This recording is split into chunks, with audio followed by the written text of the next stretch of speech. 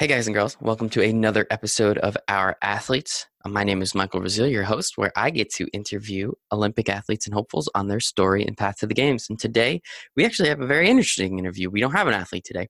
Today, we have Jerry Solomon. He is actually an agent, a super agent, let's call him, to many Olympic athletes, former and current. He's actually married to Nancy Kerrigan, and surprise, surprise, is also her agent. But Jerry gets into some of the things, how the sports marketing world's changed a little bit, obviously, about himself, ways that we could potentially start to utilize some of these Olympic athletes a little bit more. And him and I have a nice conversation about the sponsorship side and I guess the comparisons of Olympic athletes versus quote unquote normal athletes. So hope you guys enjoy the interview. It was a lot of fun. Jerry's an amazing guy with a lot of information. Check it out. He has a book. I'll have it in the show notes. I'll have his website in there as well, so you can check out some of the other athletes and some of the things that they're doing over there. So without further ado, hope you guys really enjoy this interview with Jerry Solomon. All right, today, very special guest, Jerry Solomon. Jerry is a sports agent with Star Games. He has been at the top of the sports marketing world. He's been an executive for the last 20 years, give or take, maybe a little longer than that. He graduated from Columbia University with a master's degree in international business. In 1980, Jerry joined ProServe, at the time the second largest sports marketing and management company. He eventually made it to COO and then eventually president of the company. He then, in 1994, moved over to Boston and created Star Games, a sports and entertainment marketing, management, and production agency. He is responsible for helping found, oh man, I'm going to say the last name wrong again, found the Karch, say it for me, Jerry. Karai. I put it down and phonetically, I can't even read it. Look at that. The Karch Karai Scholarship Fund, the Kids Sports Foundation, and the Nancy Kerrigan Fund. He is a professor of sports marketing at the University of New Hampshire and wrote an insider's guide to managing special sports events. Jerry, thanks for hanging out with me today. I appreciate it. Happy to be here. Love it, love it, love it. Awesome. So I guess we'll start at the beginning. How did what about sports management and sports marketing really drew you to the industry to kind of make it your life's work over the last, let's call it 3 decades? So first of all, when I first got into it, I don't even think it was called sports marketing. It was just called marketing. And when I was a kid, sports was very important in my life. I played sports. I was throughout the time that I was growing up. And I graduated, actually, my undergraduate was from UCLA. And then when I moved to New York to go to Columbia, I was really looking for a way to get credits for classes, frankly, without having to go to class. And so they had an internship program at Columbia, which I could be part of. And when I saw that I could do that, I decided that I wanted to see if I could work in the sports business. I really never had any exact vision of being an agent or anything in particular. But in looking around, and I was living in New York City, going to Columbia, which so virtually every sports organization of any note was represented in New York. So I sent out letters to all of them and ended up going into the Colgate-Palmolive company, which was at the time the major sponsor of men's and women's tennis around the world. Mm-hmm. And I was able to convince them that they really needed me to be an intern in their sports and recreation department, if you can believe they actually had one. And that's how it all got started.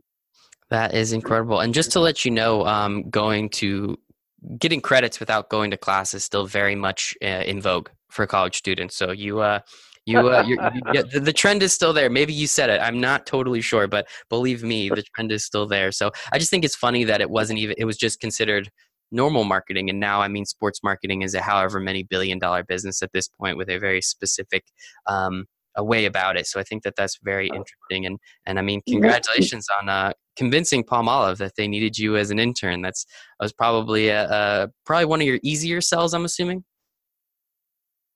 I'm not so sure. It's interesting. Back in those days, most of the decisions to become a sponsor of a sports event were actually made by the most senior executives at companies, and Colgate-Palmolive was really no different. The chairman of the board was a guy named David Foster, and he was a very forward-thinking guy, and he got them into sports because his core audience was women, and he was looking for ways to reach women. And so he started with the company getting involved in golf primarily first, through the Colgate Dynashore Women's Classic, which was at the time the biggest event in women's golf.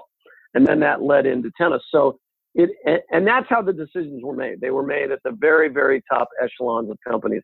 You didn't have agencies and number crunchers and all the different things that we see today that are in the marketplace. Those things really did not exist back then. There's a lot of gut instinct marketing by people who just had a sense that if they got involved in sports, it might be helpful to their overall product marketing. That's very interesting. I would have never guessed that it would have went that high, but I guess it does make sense. Again, thinking back to the 80s, before that, even that it was really a top-down kind of corporation. Most corporations really were top-down. They didn't really have too much bottom-up. So that is very interesting. So obviously, again, you being one of the most notable sports marketing executives, as I said, for over the last 20 years now, representing multiple Olympic athletes. I know that they are within your roster, and that is something that you do. Nancy Kerrigan being one of them. What is it like representing an Olympic athlete, maybe compared to other, maybe not more notable or known, but more frequented, more accessible athletes? Yeah, so I've been very fortunate. On the one hand, I've sort of had a more eclectic group of clients. Most people in our business tend to be specialists in a particular sport. I've never really felt that was necessary. I looked to represent the athletes that I found most intriguing. And that's really sort of how I got into representing a variety of these people. Mm-hmm. Some were by referral.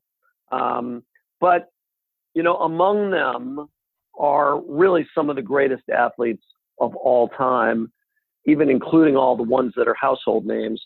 And that's one of the real issues that we face in representing Olympic athletes who are not in sort of the major sports. So perfect case in point, is your inability to pronounce Karch Karai's name. Mm-hmm. Karch Karai is, in my opinion, the greatest athlete of all time in his sport, or in any person's particular sport. So if you say that Michael Jordan is the greatest basketball player of all time, Karch Karai is the greatest volleyball player of all time, but his record, by comparison to Michael Jordan's record, dwarfs Michael Jordan's record. Karch was undefeated in high school, undefeated in college, won indoor gold medals at the Olympics for indoor volleyball, gold medals for beach volleyball. He's the winningest beach volleyball player ever. And I think he had won something like 160 beach volleyball events. So here's a guy who I would put up pound for pound, inch for inch, against anybody in the history of sports, man, woman, I don't care what sport. And, his name is not that well known to the point where, you weren't sure how to pronounce it. So mm-hmm. that really is a great case study of what the athletes are up against who are in the non-marquee sports.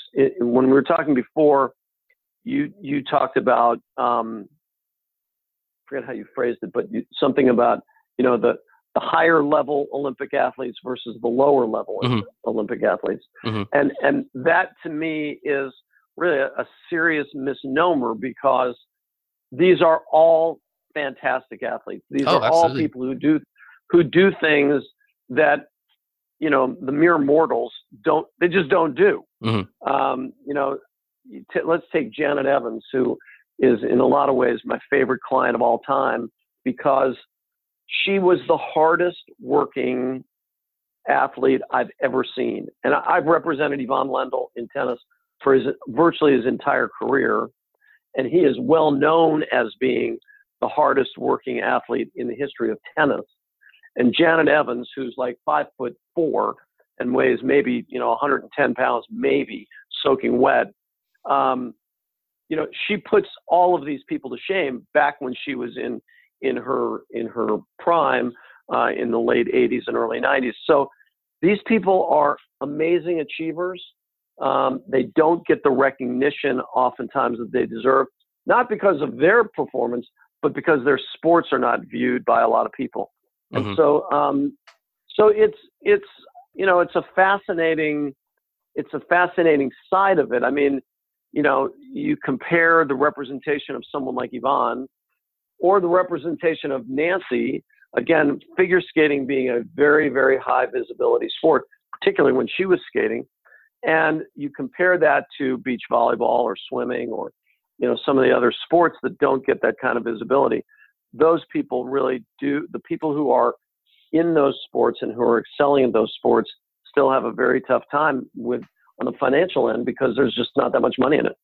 Yeah, it's very disappointing. And the way I did word it, second and third tier athletes, I don't think that they, by their way of work or what they do, it makes it second and third tier. It's just the nature of the sports they are in, which makes them more on the second and third tier side. I think if anyone is on Team USA or really, as you said, mere mortals, we can't do anything like that. They'll put in more work by the time they're 18 than I will in my entire life. And I like to think of myself as a relatively hard worker. So it's an unfortunate way of looking at it, but at the same time, that's why I want to help them, because I do believe that there is a space for them and that there is a place to help them and get them in front of more people and hopefully increase their value and increase the dollars coming into their pocket. Because I spoke with a woman earlier today on the bobsled team.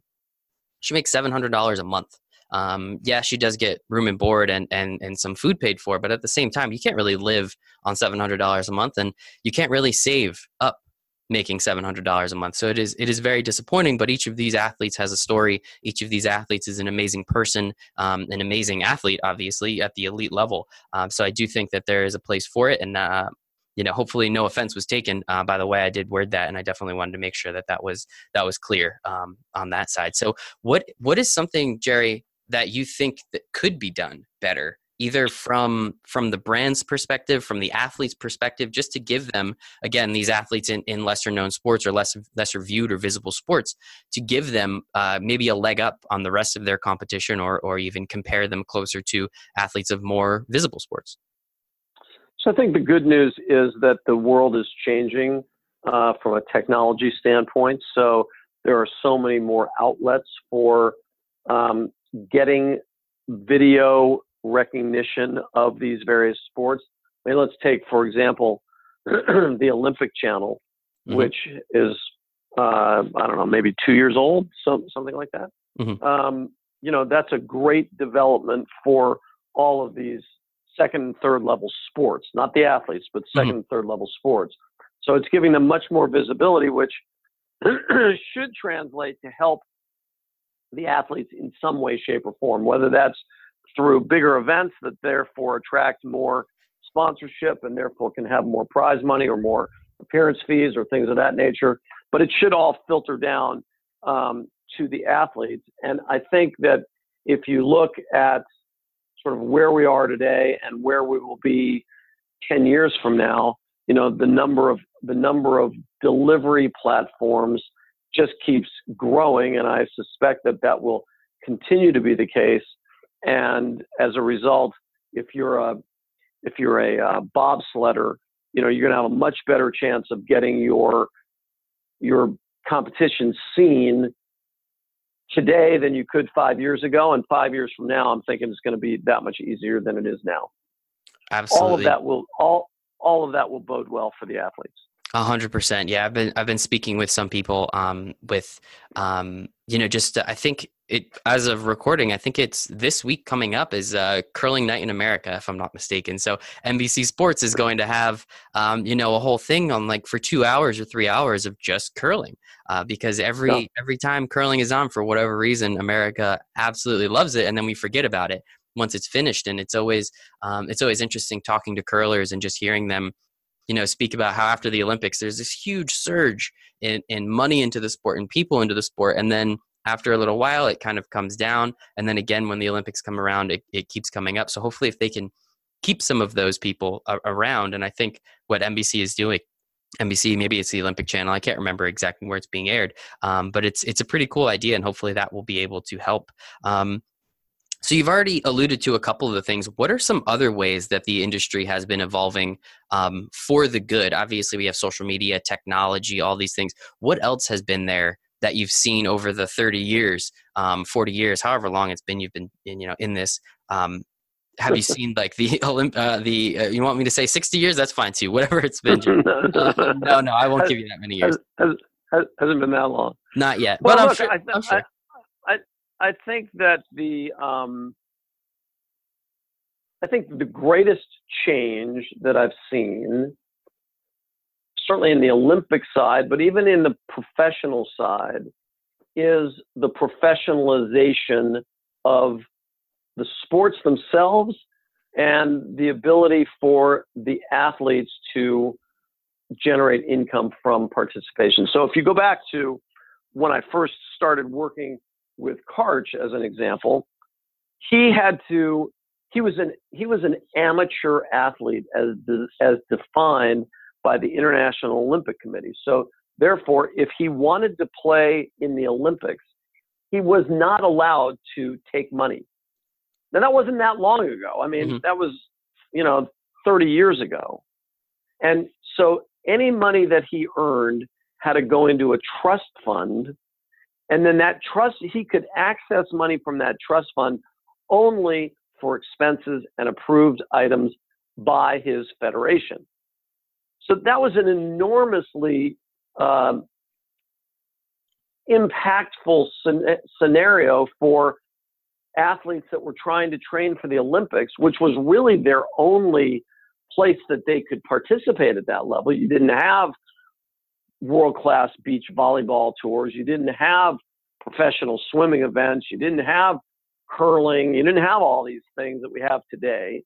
And so if you wanted to be a great athlete in a sport that was not the NBA, the NFL, Major League Baseball, you were in the Olympic world. And as part of the Olympic world, you were not allowed to take money.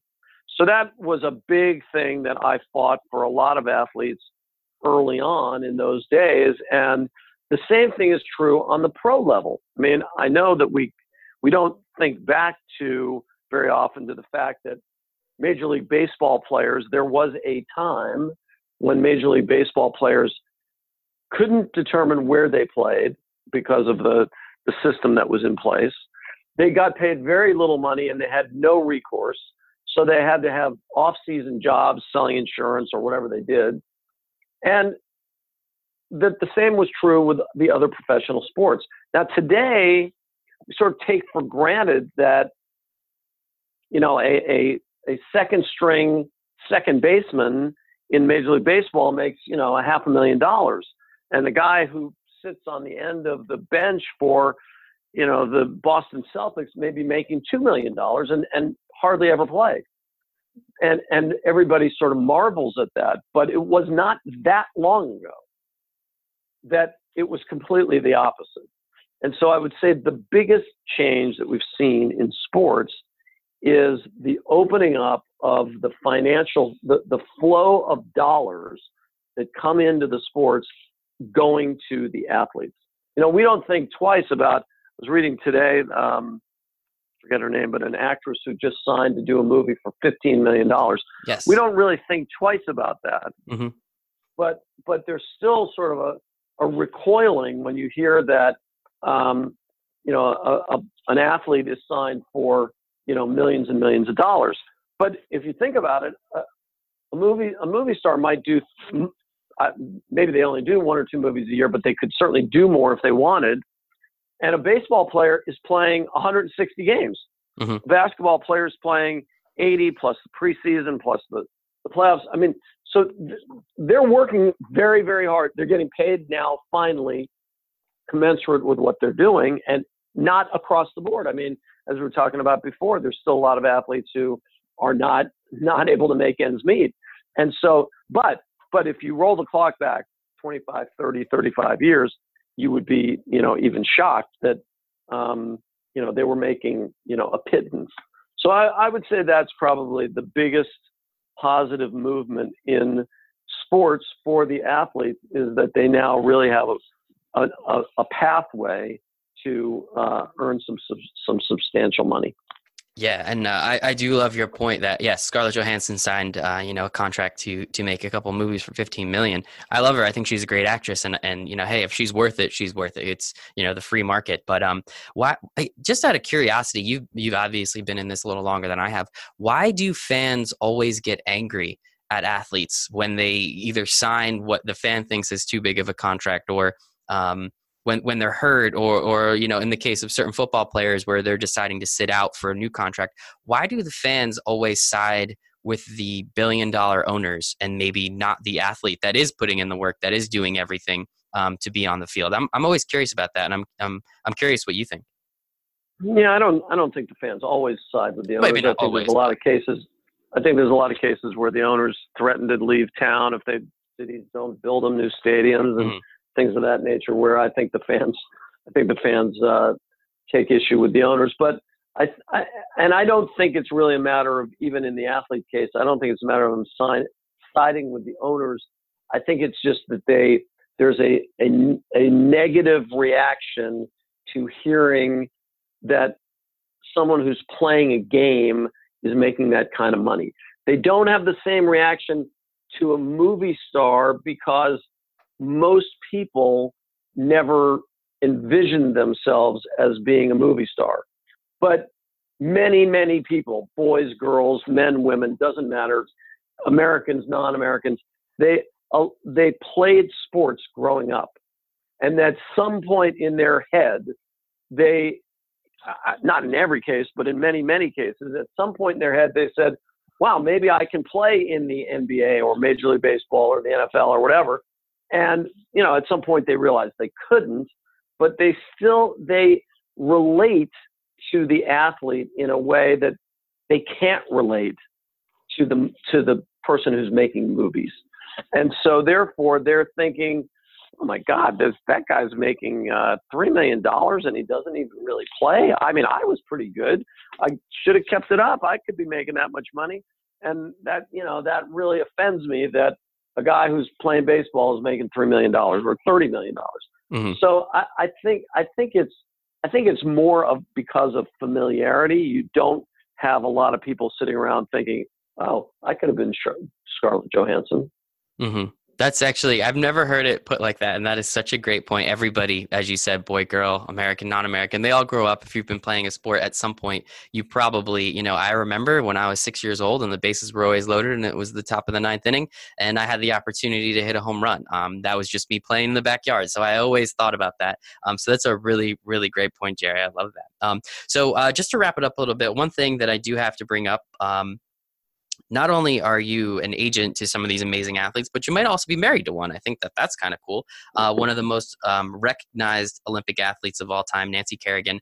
What is that like? Not the marriage and the agent side of it, but what is it like just kind of always being with all these athletes, all these amazing people, and really being able to see, as you were saying, some of them, the hardest workers. What does that do for you in understanding how hard you want to then work for them and get them the best possible deals? Well, it's interesting in a lot of ways. I mean, first of all, being married to Nancy has its own set of things that come with it, because as you had mentioned before, she's highly recognized. When we go out, there's people who will stop us and want to take pictures and autographs and things like that, which is something that you get used to over time. And it's nice to see actually that after all these years, she's still recognized and and she's got a ton of fans out there, and people still want to talk to her about what happened at the Olympics and that they're big fans and all that. So there's a lot of good that comes with that for sure. I think that being around her as well as being around all these other people that I've had the opportunity to be around for such a long time is that you really get a sense of their mentality of how to achieve and what excellence really is. And it puts it in great perspective for you, because they have such high expectations, and they don't like to lose, or they love to win. And there is a difference from what motivates them.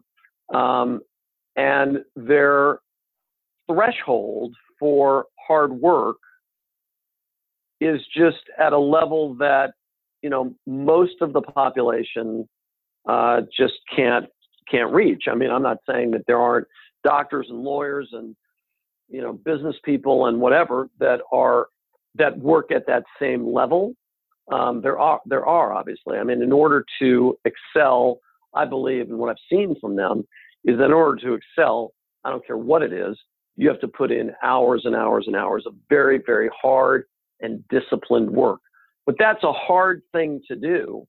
And they are, generally speaking, across the board, they're among the most disciplined, focused people that you will ever want to meet. Now, there are the occasional people who are just so gifted that, it comes very easy and natural to them. But those are really few and far between.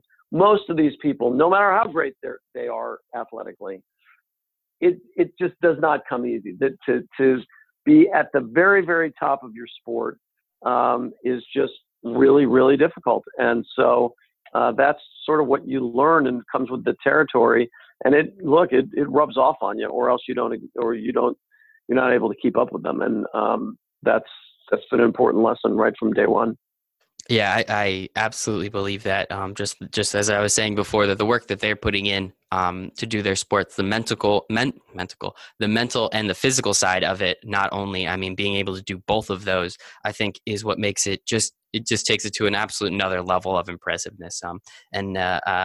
Really love that you said it rubs off on you, or you're not going to be there for a while. So I think that's a really great point too. So Jerry, thank you so much. I sincerely appreciate your time today. One more time, Jerry Solomon, sports agent at Star Games up in Boston. It represents some of the most amazing people on planet Earth, and he's gonna keep doing it. What did we say? Another 20 years, maybe 30 years. We'll see how it goes. But Jerry, I really appreciate your time today. Thank you. Thanks a lot. Hey guys, thanks for listening to this interview with Jerry Solomon again on Our Athletes. Jerry was an awesome guy. I hope you guys really enjoyed it. I got a lot of information from it. I hope you guys did as well. He's a super, super cool dude. If you guys don't mind sharing this with anyone that you think really might enjoy Jerry's story and what he's doing with some of his athletes, but also just sharing this with anyone you think would really enjoy the podcast as a whole, because the more people we can get this in front of, the more athletes can get their stories heard and really get out there and get a little more recognition, which I truly believe that they deserve. Sharing, obviously, rating, subscribing is helpful, commenting, letting us know anything we can do better. Reach out to me, Michael at ourathletes.us, or on Instagram at ourathletes.us. But other than that, guys, thank you so much for listening to this episode. Hopefully you'll find a couple others to listen to, and I hope you have a wonderful day.